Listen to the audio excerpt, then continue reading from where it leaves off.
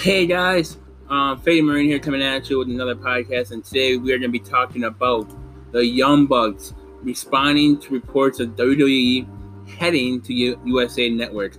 Now, NXT is known to be one of the best wrestling in the wrestling industry. The wrestlers there are amazingly talented, and now that the NXT roster is heading to USA Network, possibly the Young Bucks, of all people from AEW, have responded.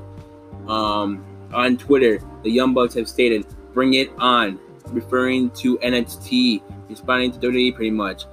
And right there, that pretty much starts a war. Bring it on, and that starts a war. Am I excited for WWE to bring NXT to the USA Network? No. NXT has been amazingly talented on the WWE Network, and the fact that they want to move them from their network to USA Channel kind of frustrates me, because I feel like USA could lower their wrestling ability. Like when we seen at TakeOver in Toronto, there was weapons being used, steel cages and all that. I'm pretty sure that's going to be taken down a little bit, seeing that SmackDown and Raw are not doing that. Also, I'd like to say that AEW begins on TNT on October 2nd, and I think that's why NXT is going to be brought to the USA Channel, so they can go with ratings, knowing that NXT has one of the best wrestling capabilities in the industry, like I said. And I can't wait to see what AEW has planned next at All Out.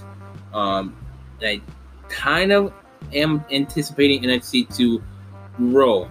I want them to grow, but I feel like USA Channel isn't going to allow them to, and that sucks, because I like NXT where it is now.